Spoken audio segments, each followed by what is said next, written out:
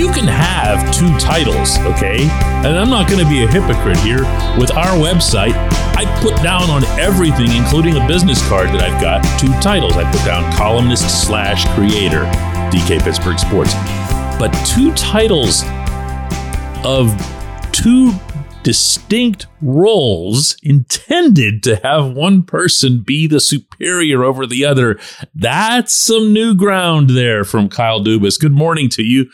Good Friday morning. I'm Dejan Kovacevic of DK Pittsburgh Sports. This is Daily Shot of Penguins. It comes your way bright and early every weekday. If you're into football and or baseball, I also offer daily shots of Steelers and Pirates in the same place that you found this.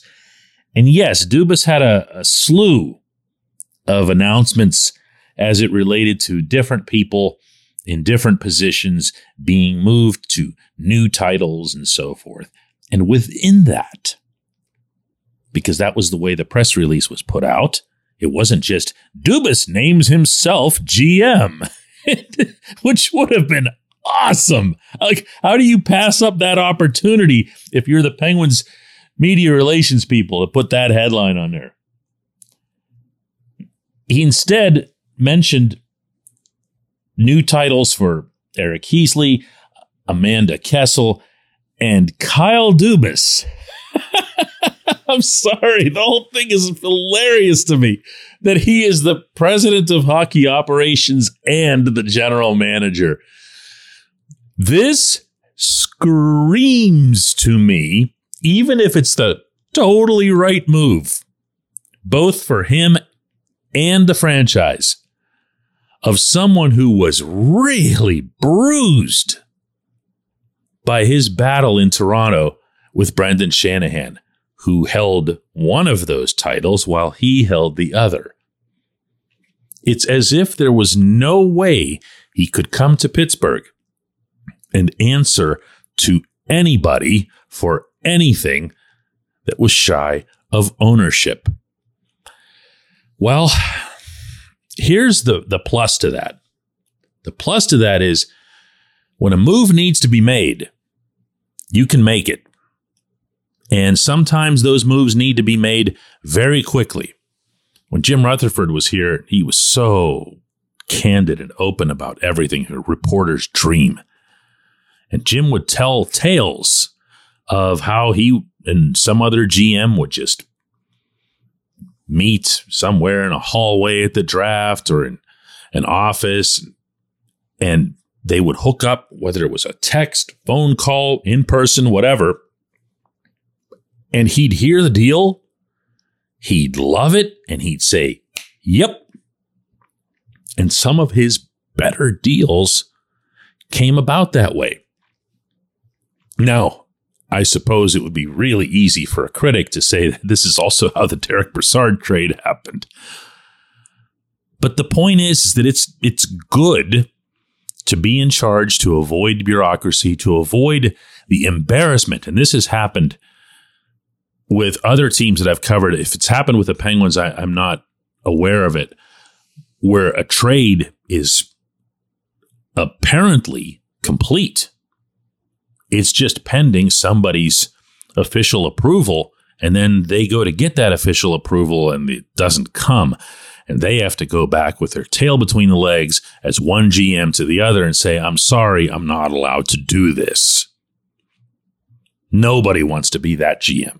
Not only because it's embarrassing, which it is, but probably more so because that GM's not going to want to do business with you in the future, because a lot of time, a lot of energy, a lot of passion, a lot of research has to go into agreeing on a trade normally. So Dubas gets that. That's the positive. The negative, maybe, doesn't have to be one. But it could be that, wow, I mean, he's really putting himself up against it here. When he makes a move, he's got nowhere to run or hide or anyone else to blame. Not that any GM would ever do such a thing publicly, but it doesn't hurt to have that other one, that other person over your head who can take some of the heat. Let's be real here. Over the last year or two, Penguins fans didn't just lash out at Ron Hextall. There was a whole lot of this or that, and what does Brian Burke actually do here, and that sort of thing. Now, when it came right down to it, fans chanted fire Hextall. They didn't chant fire Hextall and Burke. So it still comes down to the GM, but it's a cushion. You know, the people who've been generally managing the Pirates for years have operated with the cushion of having Bob Nutting own the team. The GM can claim a reliever off waivers and people will blame the owner. That's a nice way to operate. Dubas won't have that. He is going to be singularly responsible for everything. And, you know, dude, if you feel good about that, go nuts. Go nuts. But you better nail it. When we come back, J1Q.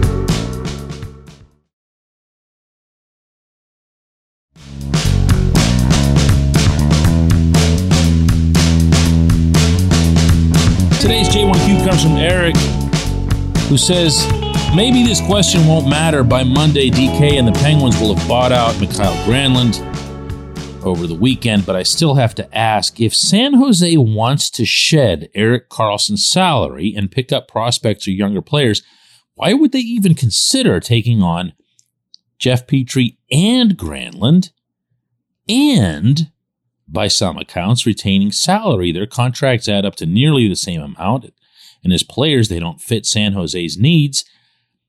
I get that they have very little bargaining power here, but it just seems like wishful thinking that the Penguins could dump these players on the Sharks.